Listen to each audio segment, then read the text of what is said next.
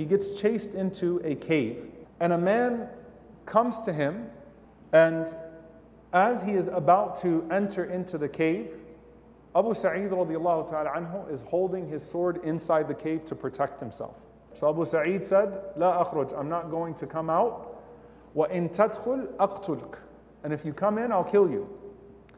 So the man came in to the cave anyway, and he looks at him. SubhanAllah, talk about an introduction. Like you're someone who embraced Islam from far away and you've been led to kill other Muslims. He said to him, "Anta Abu Sa'id al-Khudri? Are you Abu Sa'id al-Khudri?" He said, "Yes."